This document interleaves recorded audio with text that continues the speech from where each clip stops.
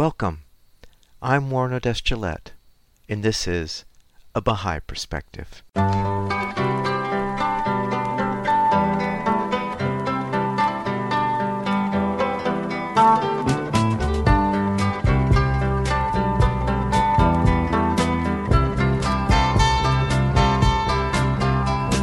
Welcome to A Bahá'í Perspective. I recorded an interview with Carolyn Sparey Fox on May 22, 2022. Carolyn is a professional musician, published author, and painter. She was principal viola with the Scottish Chamber Orchestra, based in Edinburgh, and a member of the BBC Orchestra. She wrote a play called Threads, which she was able to produce, which then turned into a book called The Half of It Was Never Told: 3 Men, 3 Continents, 1 Passion.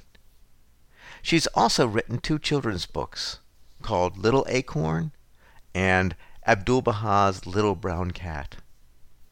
I started the interview by asking Carolyn where she grew up and what was religious life like growing up.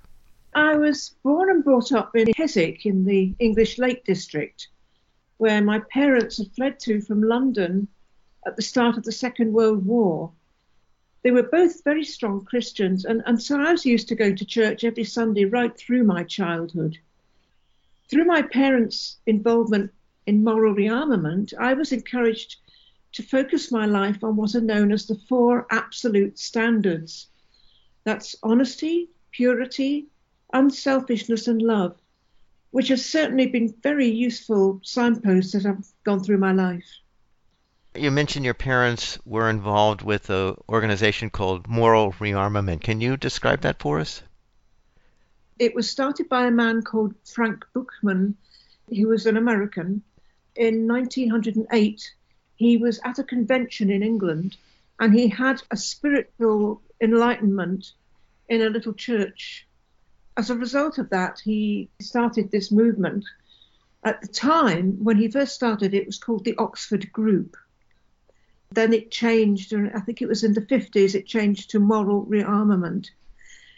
But it really encourages people, or it did encourage people, to focus on what is right and not who is right.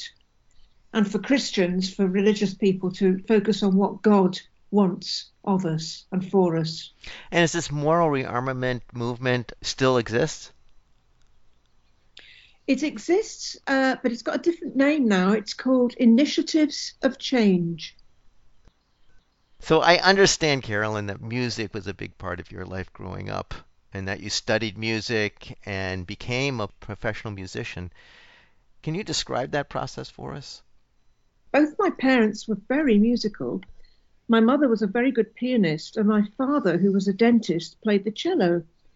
We were both accepted to play with the prestigious National Youth Orchestra of Great Britain. And then when I was 17, I won a scholarship to study at the Royal Academy of Music in London.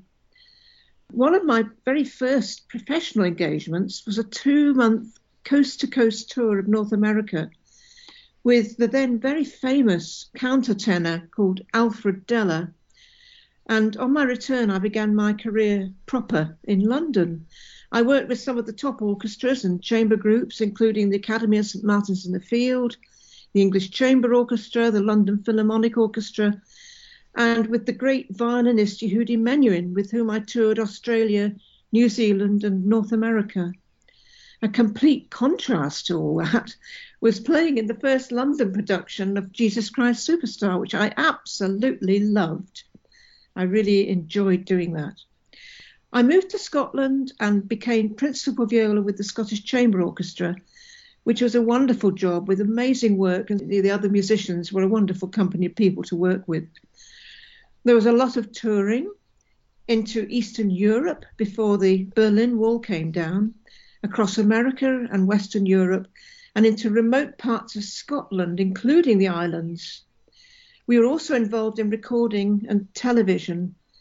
I then left the Scottish Chamber Orchestra in order to become principal viola with the BBC Scottish Symphony Orchestra, which was based in Glasgow. What was your spiritual journey that led you to the Bahá'í faith? So as I said, I was brought up as a Christian. It was through my parents' involvement in moral rearmament that I learned to respect people of other faiths. This healthy attitude regarding religion was a really good grounding for my personal search, which actually went on until I eventually came across the Baha'i faith when I was in my 40s. So it took quite a long time. What did that pathway take you through to get there? It's quite a long story, and I've been searching for a long time, and I've been trying various churches and always thinking that there was something missing, and I had questions. And then one day I was working for the BBC, and one day I was sitting with another viola player, because I was a viola player, who was a born-again Christian. And she happened to tell me that she'd met this really nice man who read the news for the BBC. And she said to me, unfortunately, he's a Baha'i. Now, I'd never heard the word, and I just assumed it was some sort of illness. And she said, oh, no, it's a religion. So I said, oh, a religion? I've never heard of that.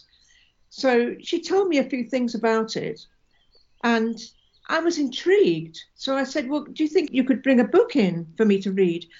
So the next day she came in with a book called Thief in the Night, which I took home and started to read. It was like being in a tunnel, and you could see the light the other end, and I knew I was going towards that light, and I'd found what I was looking for, but it was going to take me a little while to get there. In fact, it took me about 3 months. After about 3 months, I decided that was for me. I became a Baha'i. So what was it about that book that took you to that place? I suppose the main thing was the concept of progressive revelation, that religion goes through a process. It's not just this religion and that religion, and they're all disconnected, but they all follow on from one another. And I couldn't understand why I hadn't thought of that myself. So that was a real eye-opener to me, and that's what set me on my path. So you said you were in the BBC orchestra, but then I understand you eventually resigned from the BBC orchestra. Why was that? I'd been working for decades and decades, and viola players do suffer a lot of muscle pain and joint pain because the viola is quite a heavy instrument to hold up. And when you're playing in an orchestra, it's hours and hours, week after week, of relentless playing. And it's a real battering to the body. And I'd been having a few problems, as were my fellow viola players. And I got into my 50s, and I just thought, I think I've had enough. So I took early retirement. Having said that, I didn't stop playing. It's just that I was able to then choose what I wanted to do and not batter my body anymore with this constant playing of the viola. Mm-hmm. So the viola is significantly heavier than the violin? It is heavier, yes, and it's bigger.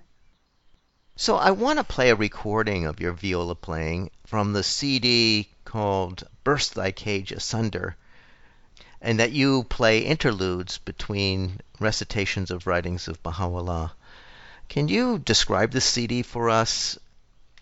On leaving the BBC orchestra, I plunged myself into composing, and some of the smaller compositions were centered on the Baha'i writings, including the hidden words of Baha'u'llah and the Seven Valleys, also Baha'u'llah, both of which are on this CD with 3 poems of Tahiri.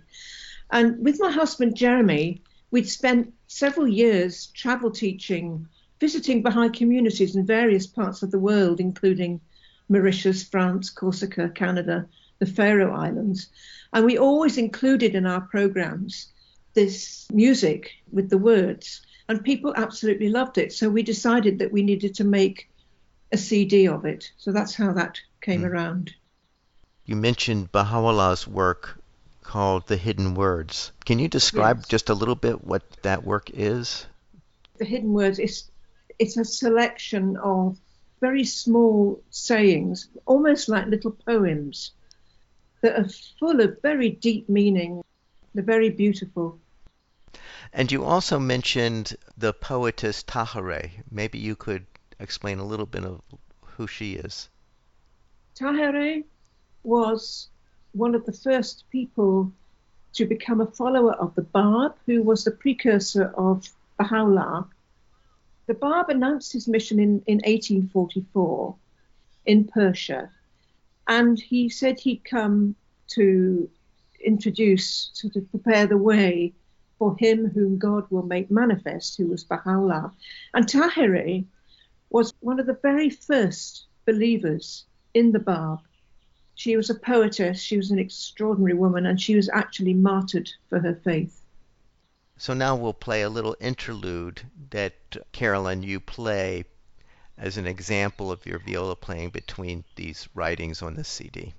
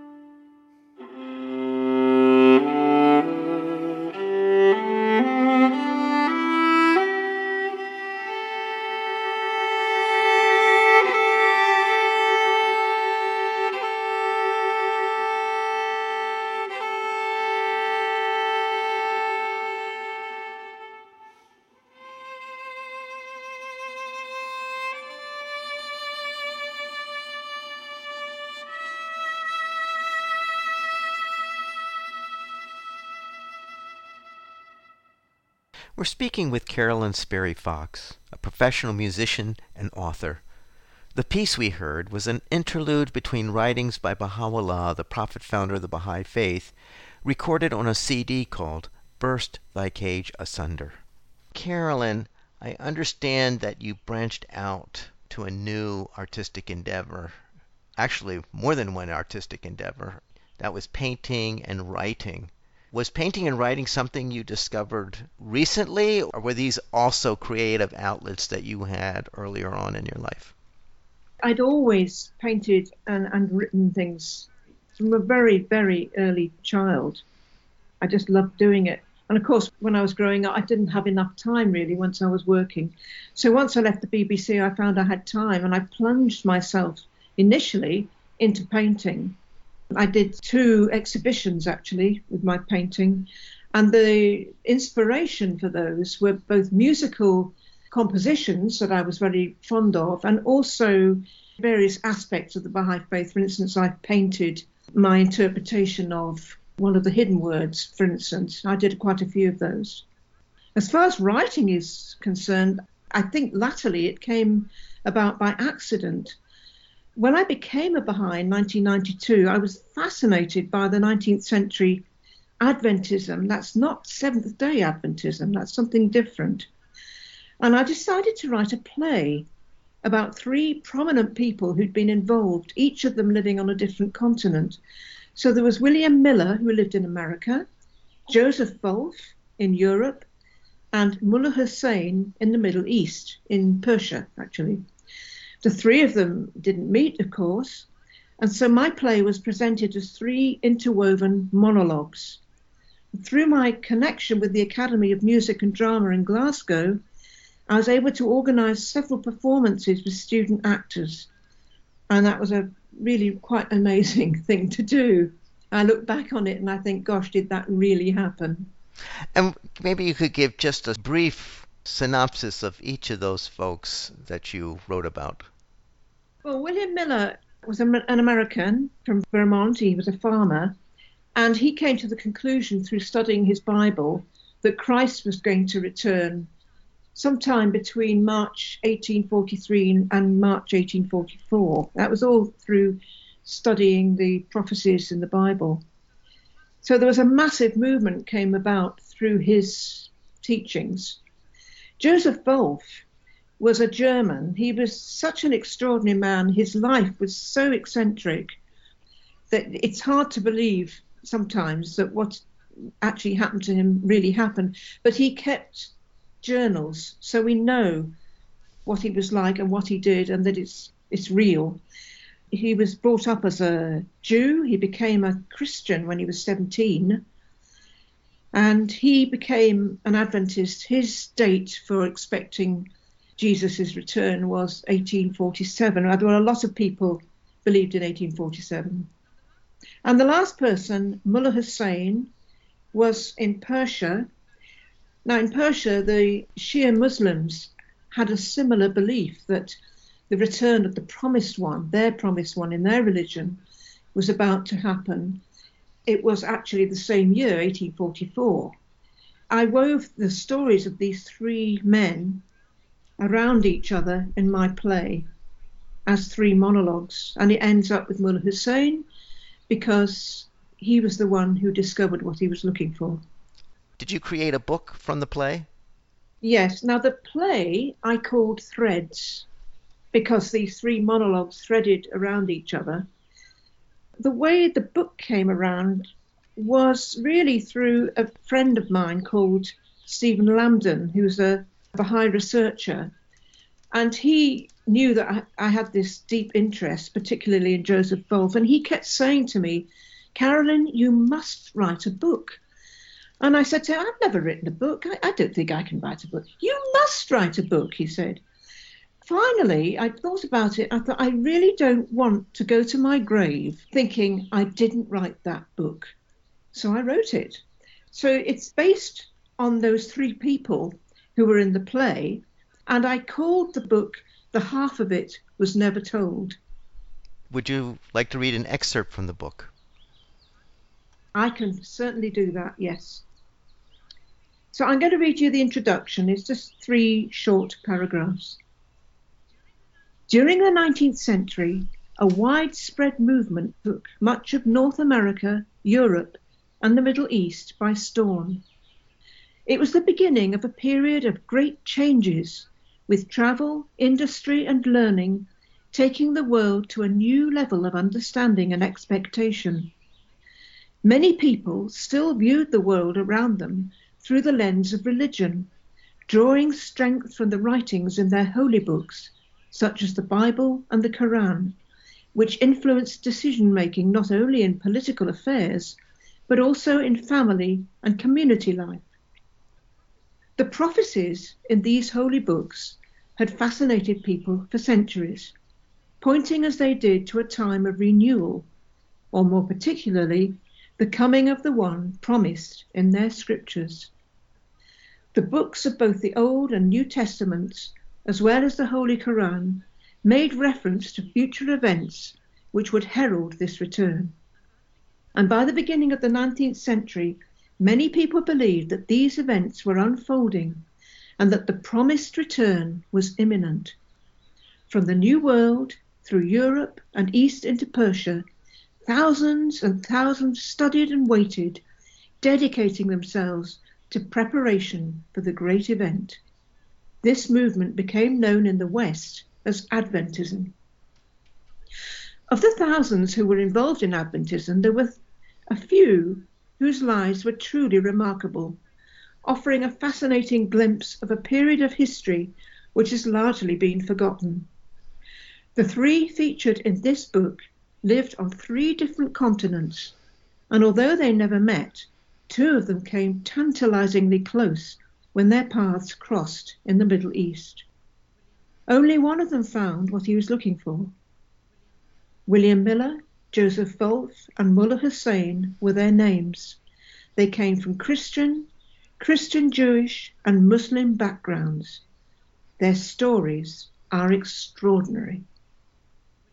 We're listening to Carolyn Sparey Fox read from her book entitled The Half of It Was Never Told, which actually comes from a play that she wrote called Threads.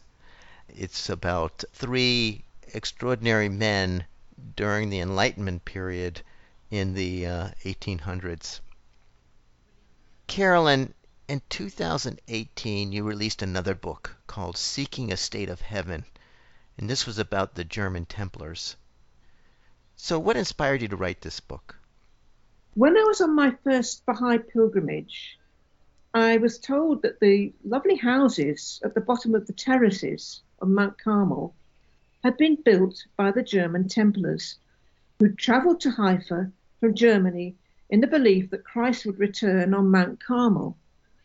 And later on, I realised that this wasn't entirely correct, and I just decided to put the record straight. That was my purpose. Was there two different German Christian movements that are being confused here?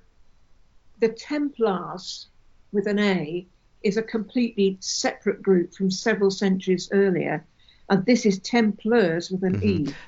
Let's start with the movement that started earlier, several centuries earlier. What was that movement? I think it was all to do with the Holy Grail. And so this movement with the E, German Templars, tell us about this movement. This movement, it was created by a man called Christoph Hoffmann in Germany at the first half of the 19th century. And it was to establish the perfect Christian religion in preparation for Christ's promised return. Their name, the Templars, is a symbol of the rebuilding of the temple. And actually, Christoph Hoffmann wrote, "The kingdom of God is a happy state. This is emphasized in all the biblical prophecies and should exist for all people.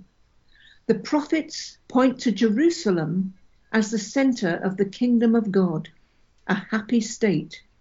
And he also explained that the millennium, by which was meant the conversion of the whole world, and which was the purpose of bringing together God's people, would only take place following Christ's second coming, and that the aim was to gather the children of God in Jerusalem as the central place of all Christianity, the aim and the purpose of the temple society.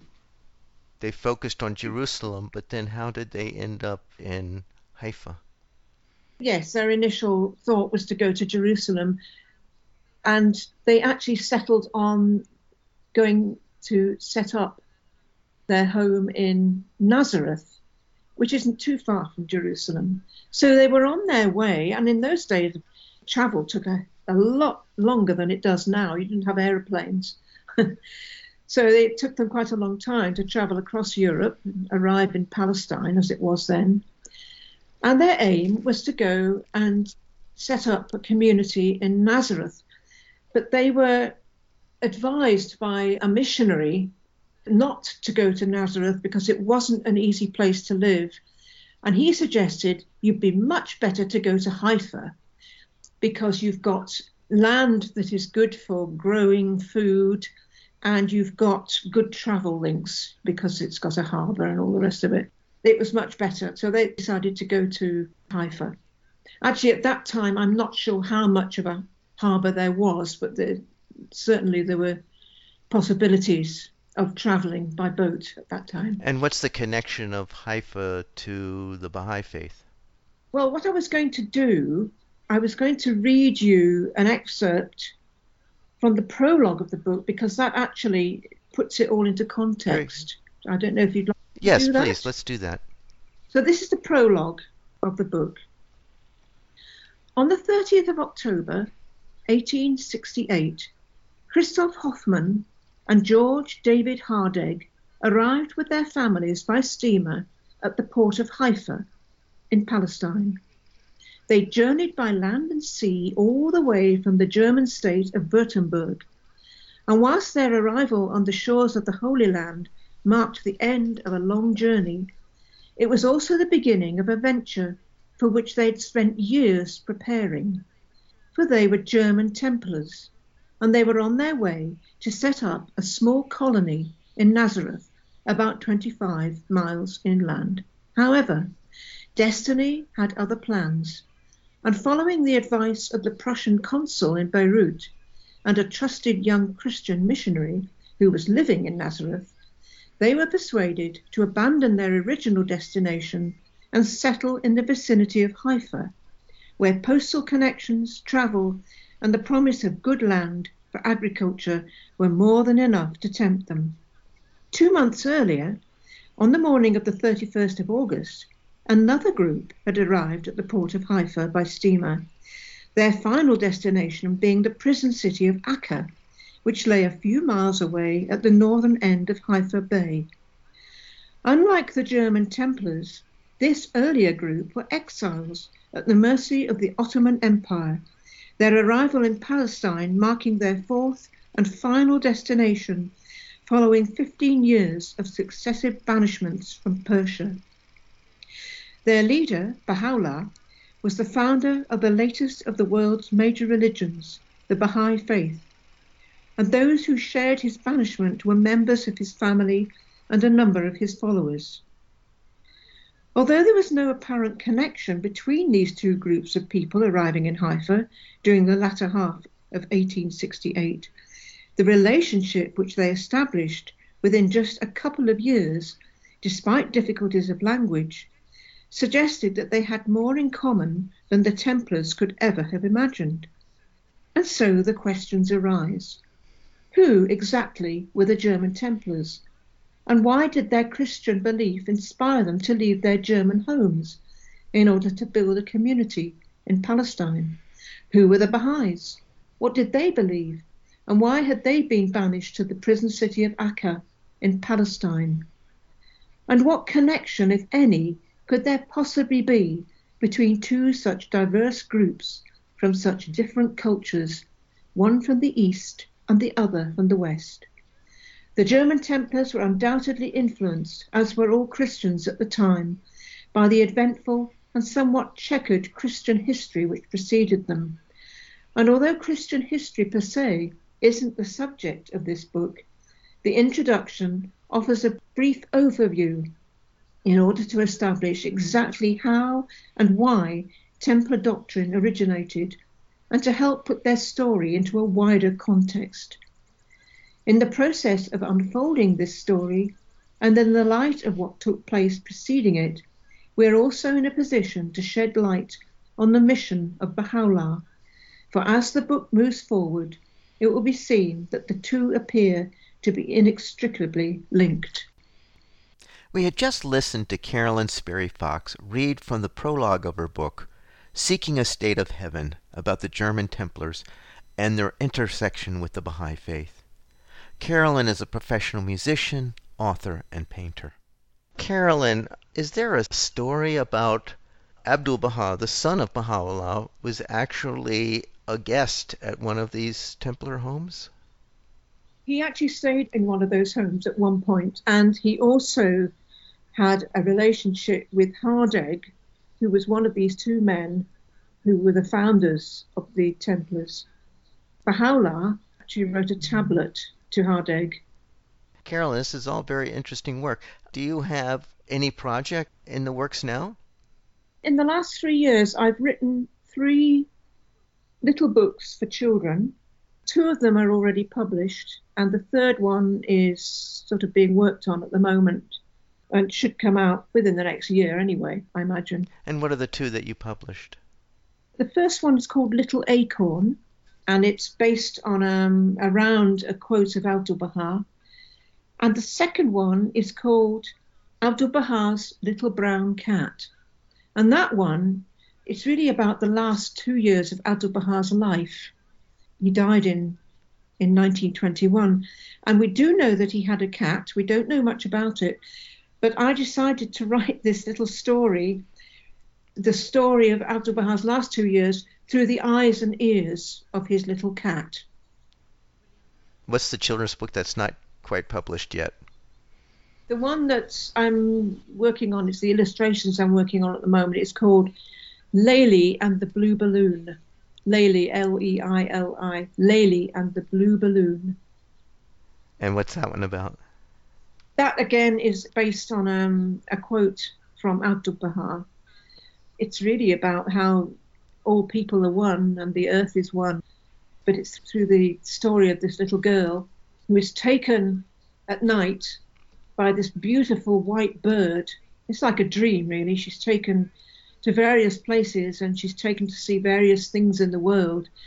And right at the end, I shouldn't really let the game away, but right at the end, she's taken quite a long way and she looks down and she sees this blue balloon and she realizes it's the Earth. The Earth is one. Carolyn, thank you so much for sharing your story and your work. It was really a pleasure talking with you. Thank you. Thank you.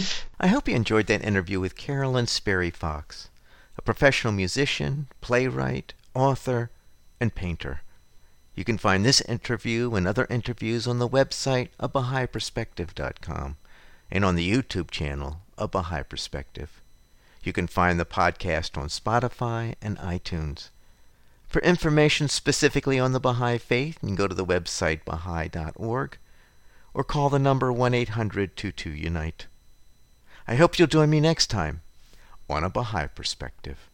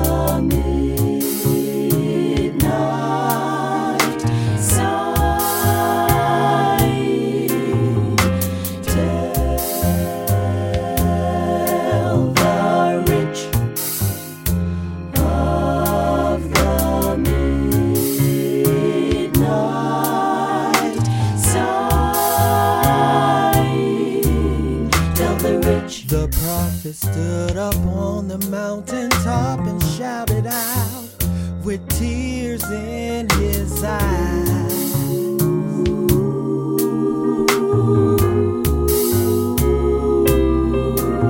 Tell the rich he saw a world where there was no justice, and he began to cry.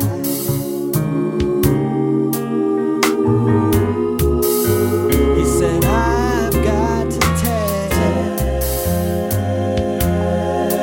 the rich of the midnight sighing.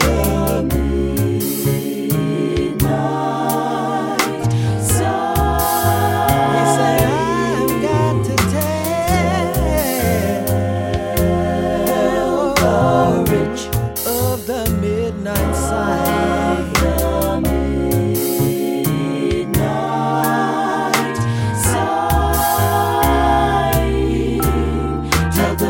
The prophet stood up on the mountaintop and shouted out with tears in his eyes.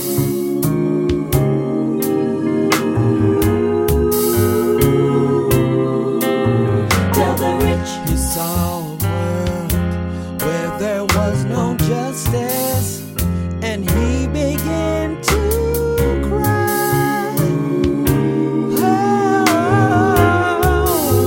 He said, I've got to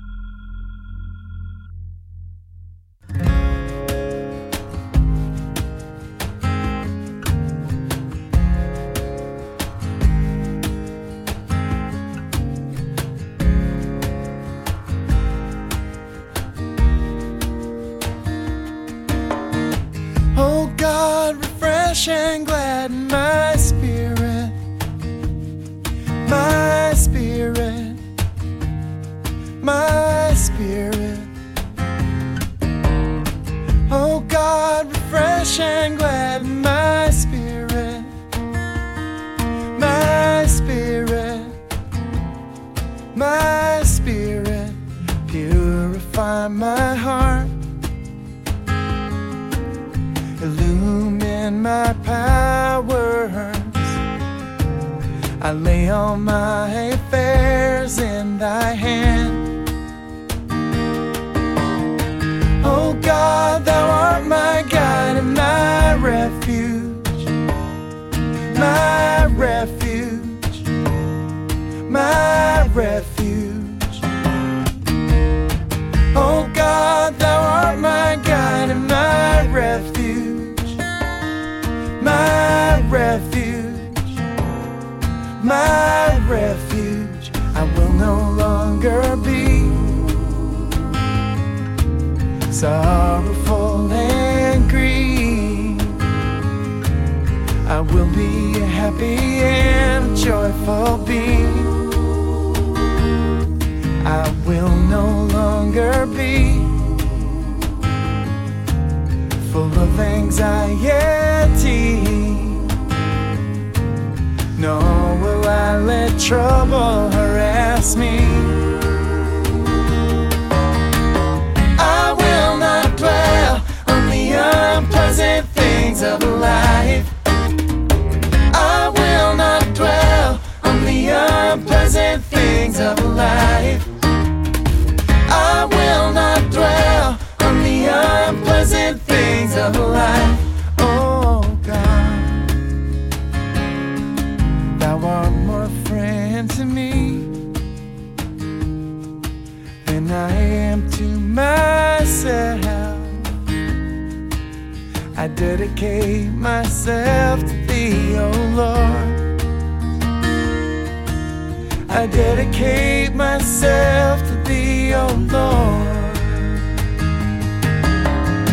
Oh God, refresh and glad my spirit, my spirit, my spirit.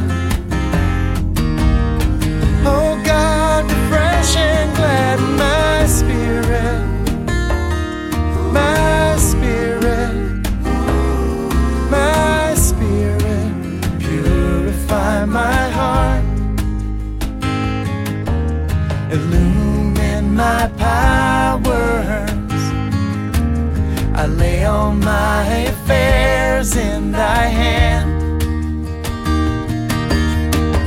Oh God, thou art my guide and my refuge, my refuge, my refuge.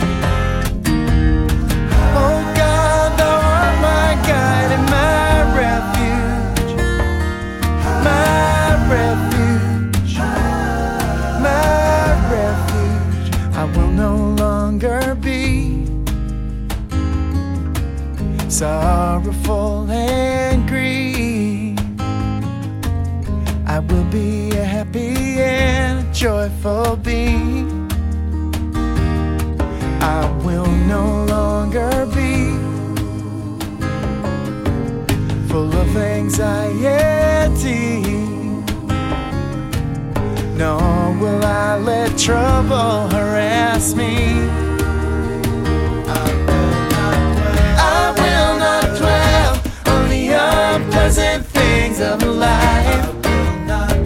I will not dwell on the unpleasant things of life. I will not dwell on the unpleasant things of life. I will not dwell on the unpleasant things of life. I will not dwell on the unpleasant things of life. I will not dwell on the unpleasant things of life. Oh God, thou art more friend to me than I am to myself.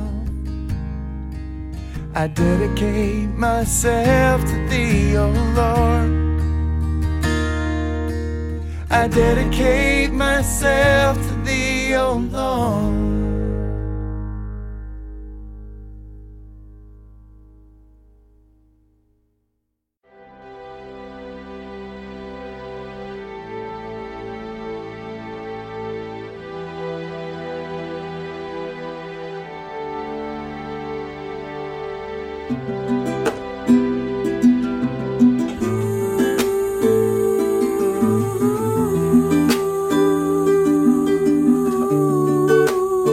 As ye have faith, so shall your powers and blessings be, and blessings be. As ye have faith, so shall your powers and blessings be, and blessings be.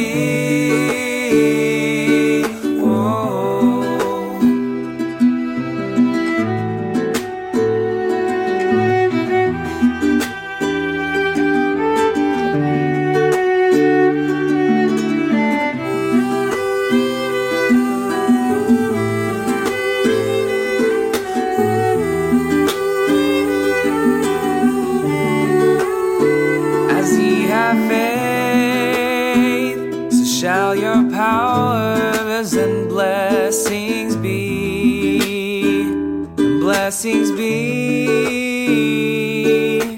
This is the balance, balance, balance.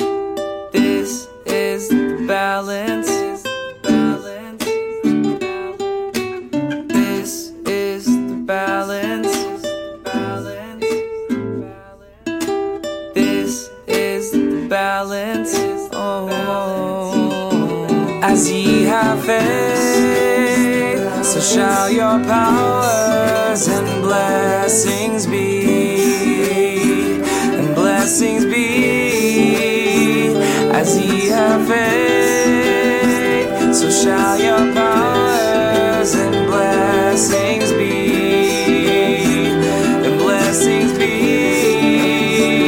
As ye have faith, so shall your powers and blessings be, and blessings be. As ye have faith, so shall your powers and blessings be, and blessings be.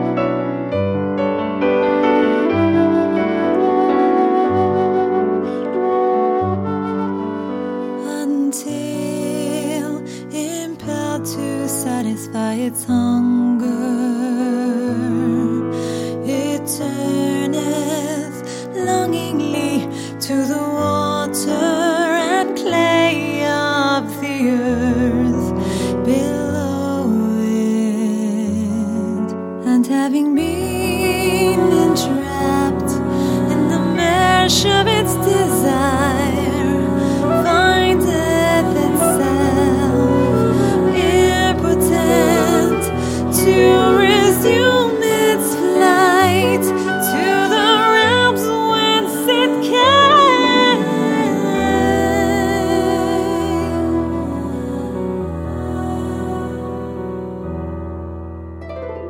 Powerless to shake off the burden weighing on its sullied wings, that bird hitherto an inmate of the heavens is forced to seek a dwelling place upon the dust.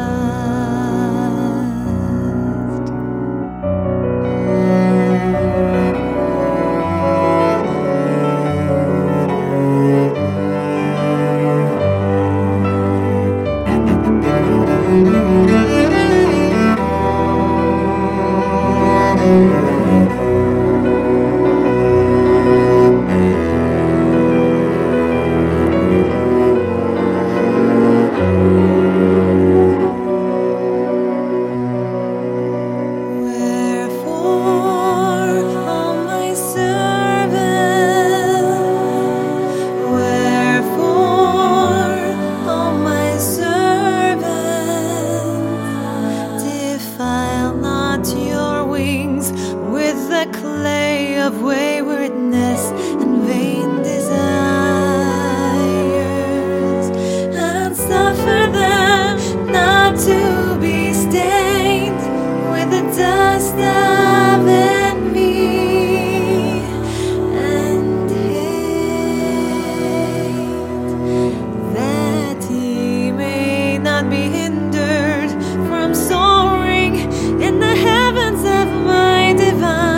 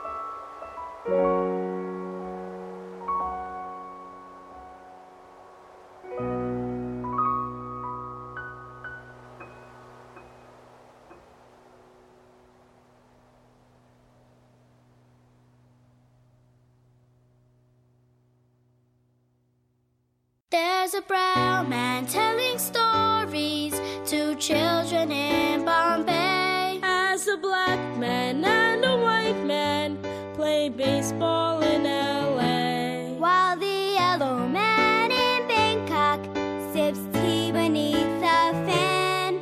A red man sells his pots and wares in the Yucatan. They may look different on the outside, speak many languages and seem so far apart, but take a good look on the inside. The design is all the same, starting with each